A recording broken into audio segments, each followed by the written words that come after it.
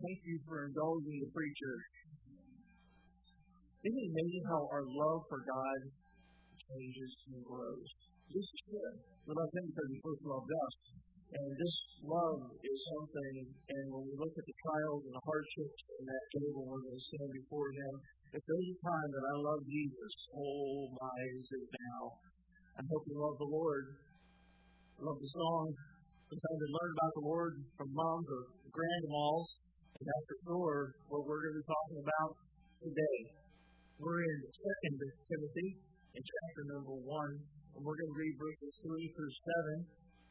2 Timothy 1, 3 through 7. And once you've found that, our tradition here is to stand out of respect of God's incredible word. 2 Timothy chapter 1, starting in verse 3.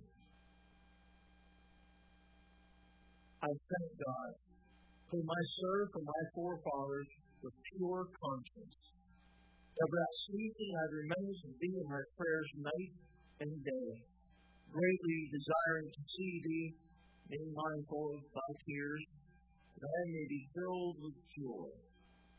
When I call to remembrance the unfeigned faith that is in thee, which dwelt first in thy grandmother Lois and thy mother Eunice, and I am persuaded that in thee also.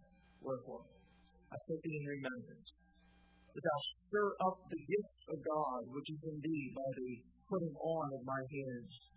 For God has not given us the spirit of fear, but of power and of love and of a sound mind.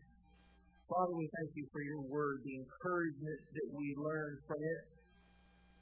We also learn how you use us in texts like this.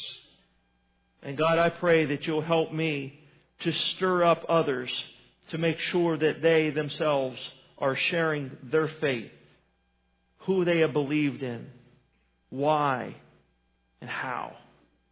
And I pray, Father, that you'll help me to be able to share the important doctrines that we see in your word. I pray that you'll bless this time. And we'll thank you for Jesus' sake. Amen. And you may be seated.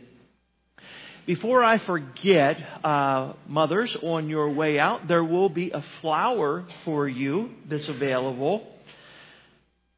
And we also have gift cards for 90 of you. Because they ran out. So here's what's going on. So we got 90 because Ravneet over at Big B only could get 90, and we're trying to get 150 of them, and they couldn't get them shipped to him quick enough. So next week, if you don't get a card for a Big B drink, come back next week and get it. Now, if you go to another church, there is a philosophy going on here. There's an agenda here. I'm just kidding you. We would encourage those, you're going to be here, maybe let those who might not be get theirs first, and then make sure you get one next week. And we're thankful for that group over there. They do this every year, and they're just great people over there that know him very well. And so we're thankful for that donation he gives to us. So my mom, I didn't know much about her spirituality as I was being raised. We went to a little Presbyterian church once a blue moon. So there seemed to be some fighting going on, so we quit going there, and then we never went anywhere else again. And my sisters, I think they might have taken me to one church, and then it wasn't really until Lori invited me to church that I actually went back.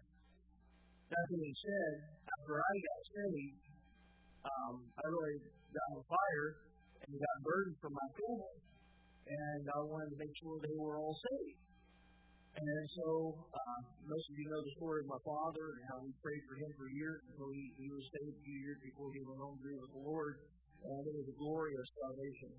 Thank God for my father. Can't wait to see him in heaven again.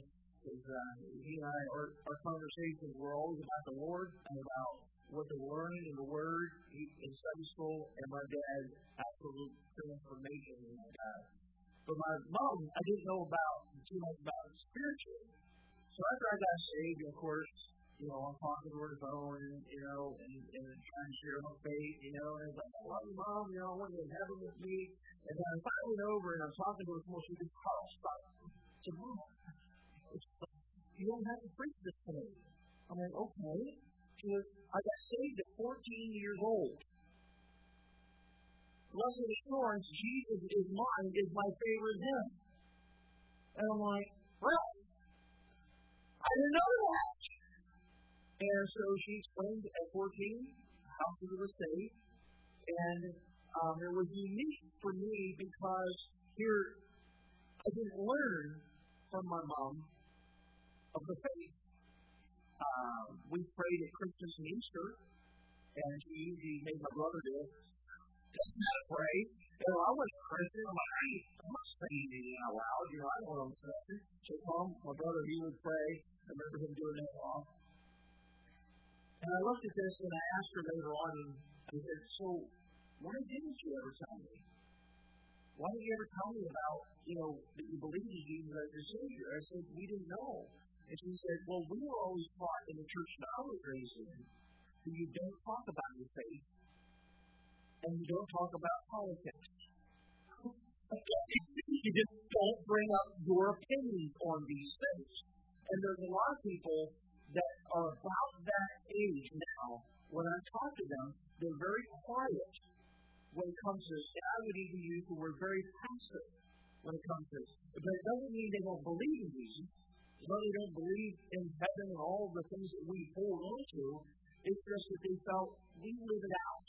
We want to live out what we have inside of us. And there's an important point to that, isn't there? That we do live out what we're actually saying.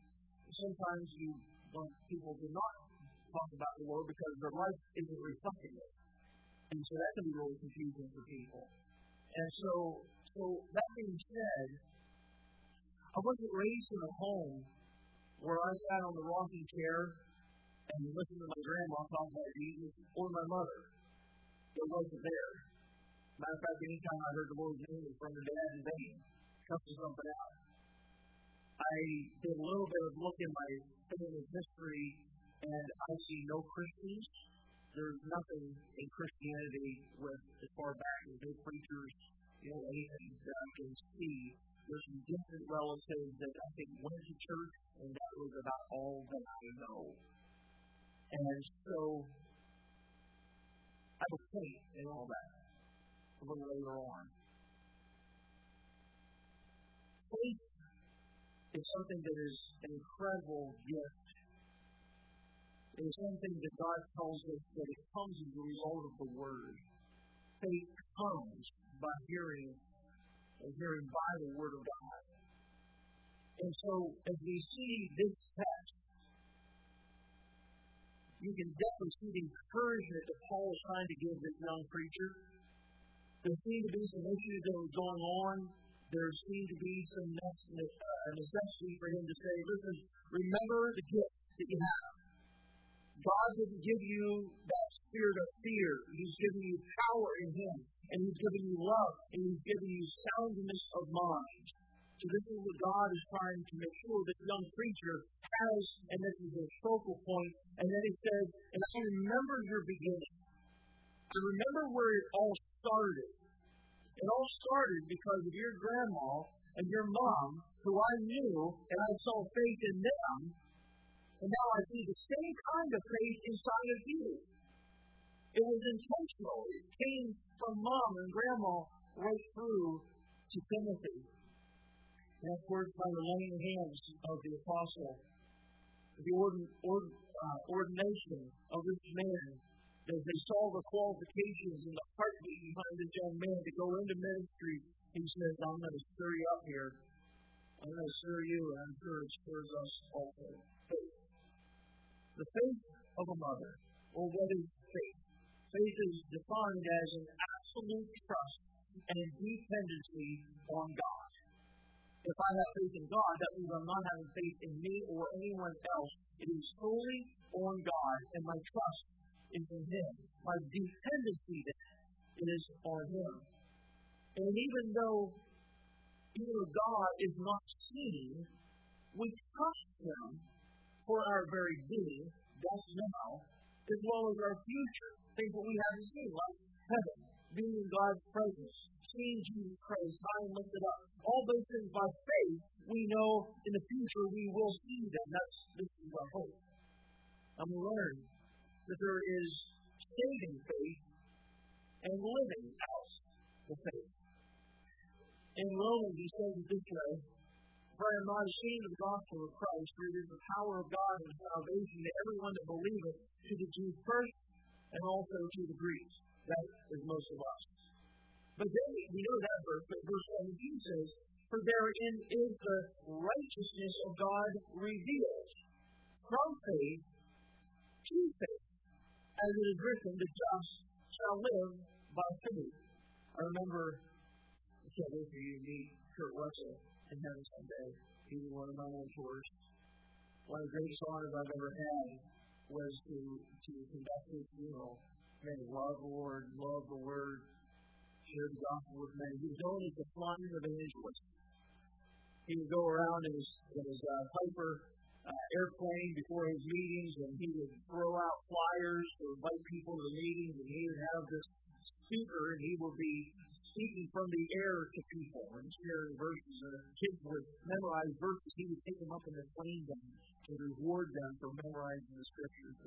And I love that man. And I'm sitting down, and the teacher is walking through this portion of scripture, and I'm talking about Romans. And I told him, he said, "Kurt, I don't understand. How can it be faith and then faith?" It's like, I don't understand how there's two different ways that God is saying from faith to faith. He goes, saving faith to living faith. In other words, you're saved by faith, and then you live by faith. Now I got it. And I'll never forget that. Faith doesn't stop once we're saved. It's a continuation. The righteousness that we have through Jesus Christ is by faith in Him. But it also is our life. It is our daily living. Saving faith to living faith. And living by faith. According to this text, the environment in a home is something that can create faith. Because we see that the grandmother and mother both had faith, and because Timothy was in this environment of faith, it was a learned trait. In other words, if faith is lived out, it can be then instilled in our children or grandchildren, as the song went. It's a learned trait. As I evaluate my wife and I's life of ministry and going through what we have, Diane, our oldest, would be the one who would watch Mom and Dad grow. We were young when we had our children, and Stephen was born right before we went into ministry, and Di was the oldest, so she would have watched Mom and Dad go through a lot of things. I remember some of the college days and the hardship that we went through. Didn't have 2 nickels, just praying that God would provide. Going to the first church and not having a lot for 5.5 years there. No home that we could call our own. No, nothing substantial. And I would only pray that our children, as they watched Mom and Dad, and in this case Mom, that they would have seen us trusting God and believing God for our very being, for everything that was going on in our lives, that they can see us believing God. People can see if we're believing God. They can't see faith because that's invisible. We can't see God. He is in heaven. But we can see an individual saying, I'm trusting Him. I'm trusting in Him, even though I haven't seen Him, yet I love Him. And so when we start practicing out and living out our faith, our children, our grandchildren, knowing the circumstances, knowing the hardships of what we're going through, the question is, are we going to go through these issues that we're going through by faith? God gives us illustrations in Hebrews 11 constantly, from Genesis on through, of men and women alike that were of great faith, that trusted God. Why did God bring that into light there? To help you and I to realize we can learn from their faith That's why we read these scriptures and see, what did they do? How did they trust? How could Joseph go through this? How could Abraham? How about Sarah? How about these other men and women that God talks about? And we learn from their confidence and faith in God that He was the one that loved them and He took away their fear, and they were of a sound mind because they trusted in Him. God, then, is the object of our faith. We're not talking about faith in faith. We're talking about faith in God. Because there are a lot in our society, our culture, that do have faith in faith. Well, if you just believe hard enough, it's going to come. Well, believe in what? And in who? So it isn't just I believe, but I believe in God, the Creator, the sustainer of my life, the one who is in heaven I'm going to meet someday, the one who I am praying to. Specifically, God is the focal point or the object of my faith. So this faith started when I was 19 years old, and I'm sure as you heard other testimonies of when people trusted Christ as Savior, that it all started by faith, because we are justified by faith. Romans 5:1 says, therefore, being justified by faith, we have peace with God through our Lord Jesus Christ.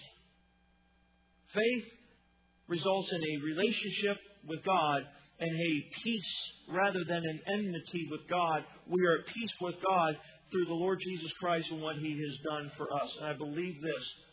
When we have faith in Him, it then creates in you and I order instead of chaos. And I'm going to just bring up the home, and I want to address the moms for 30 seconds on this.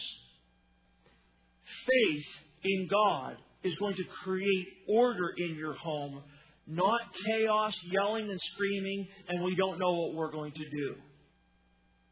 If we're going to have faith, we're going to say, we don't know the results, but I'm going to trust God for the results. It all looks really dark right now. Don't know what's going to be happening. But we believe God is going to take all of this and work it out for good because we love Him. We don't know what this is going to be. Ladies and gentlemen, all those people in Hebrews didn't know the outcome. Abraham took off like, where are you going? I don't know. Just going where God wants me to go. Okay. How long is it going to take to get there? I don't know. I've never been there before. And you're dragging your wife along? You guys aren't kids anymore either. What are you thinking? I'm just believing God. And there's times we just simply say, God, I believe you. And Hebrews, again, in chapter 11 says, if there's one thing, ladies and gentlemen, that pleases God, is our faith.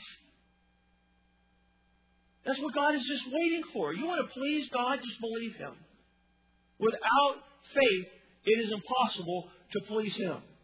That he that comes to God must believe that He is.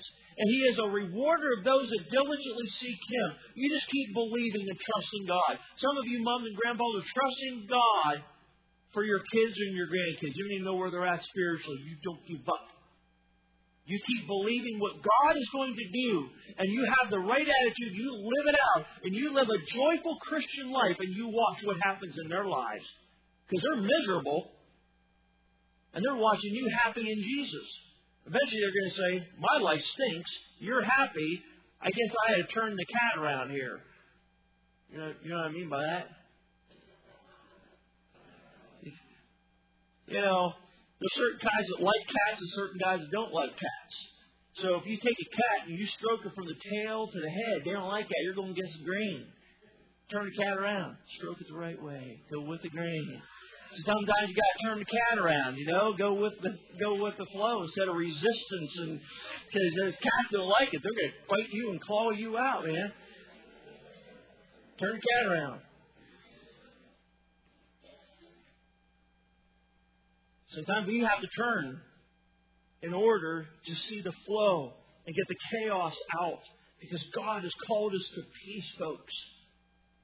We're in a world that's chaotic. But God can call us to peace because we're just trusting in Him. But faith must first indwell us. in order to be seen and learned. It was first in mom and grandmother for Timothy to learn it from them. It needs to be an instinctive reaction. Faith. We're going to trust God. Our first reaction to problems and troubles should be faith in God. When God is the focus of our faith, others will witness God at work in our lives. In other words, we're more apt and prone to see answered prayers and God doing something if we're believing Him rather than fighting Him. Just believe Him and watch what God will do. I don't have time this morning, but I could give you illustration after illustration of my life, of times that I knew I wasn't giving it to God, and I'm trying to make it happen myself, and it failed, it flopped, and when I began to say, God, I can't, but you can, I'm going to trust you, that's when God begins to turn things around. That's what He's just waiting for, faith. To those, someone like myself, who have had very little or no example of faith. You couldn't even point at Christians in your life that you hung out with or you can see right now, and you say, I don't even have an example of faith, or what does it mean to believe in God? Well, make sure that you don't use that as an excuse to not follow Christ by faith. Well, my wife and I decided to put God first. And we were going to go to church when the doors were open. We're going to trust the Lord. We're going to go where God wants us to go and do what God wants us to do. The greatest opposition was family. But it was us stepping out and doing. And I believe that's what turned everything around for my father to finally get saved. I know this is Mother's Day, and I apologize about talking about my daddy, but let me tell you right now, when I was talking to my dad, and I went up to him and I said, hey, we're thinking about buying a house. This was before he was saved. We're thinking about buying a house. What do you think? And he looked at me, and almost sarcastically, but he wasn't. He said, well, God's been leading you so far, I guess He's going to lead you in this too. And he went back to work. Well, God's been leading you, and He's going to lead you in what to do here too. You know why? He saw we were trusting God. People see it. Moms, are you trusting God? Is the faith there? Can people see, just like Lois and yours, that the kids, grandchildren can say, my mom, my grandma, they love Jesus Christ. And they might not use the rocking chair. It might be one of those lift chairs.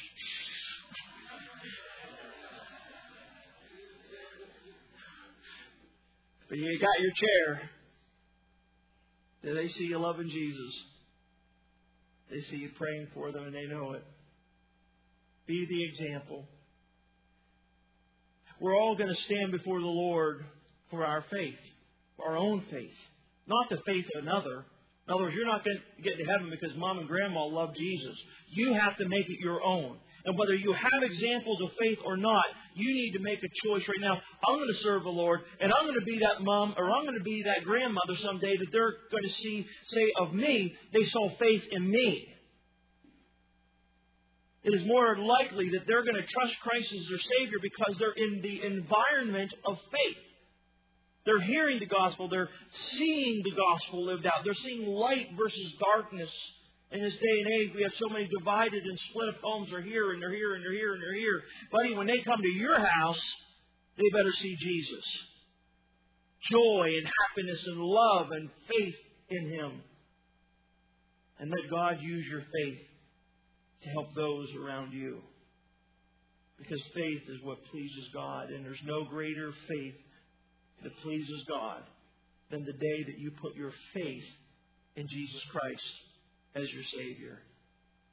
The faith that God is most pleased in is when we trust Jesus as our personal Savior.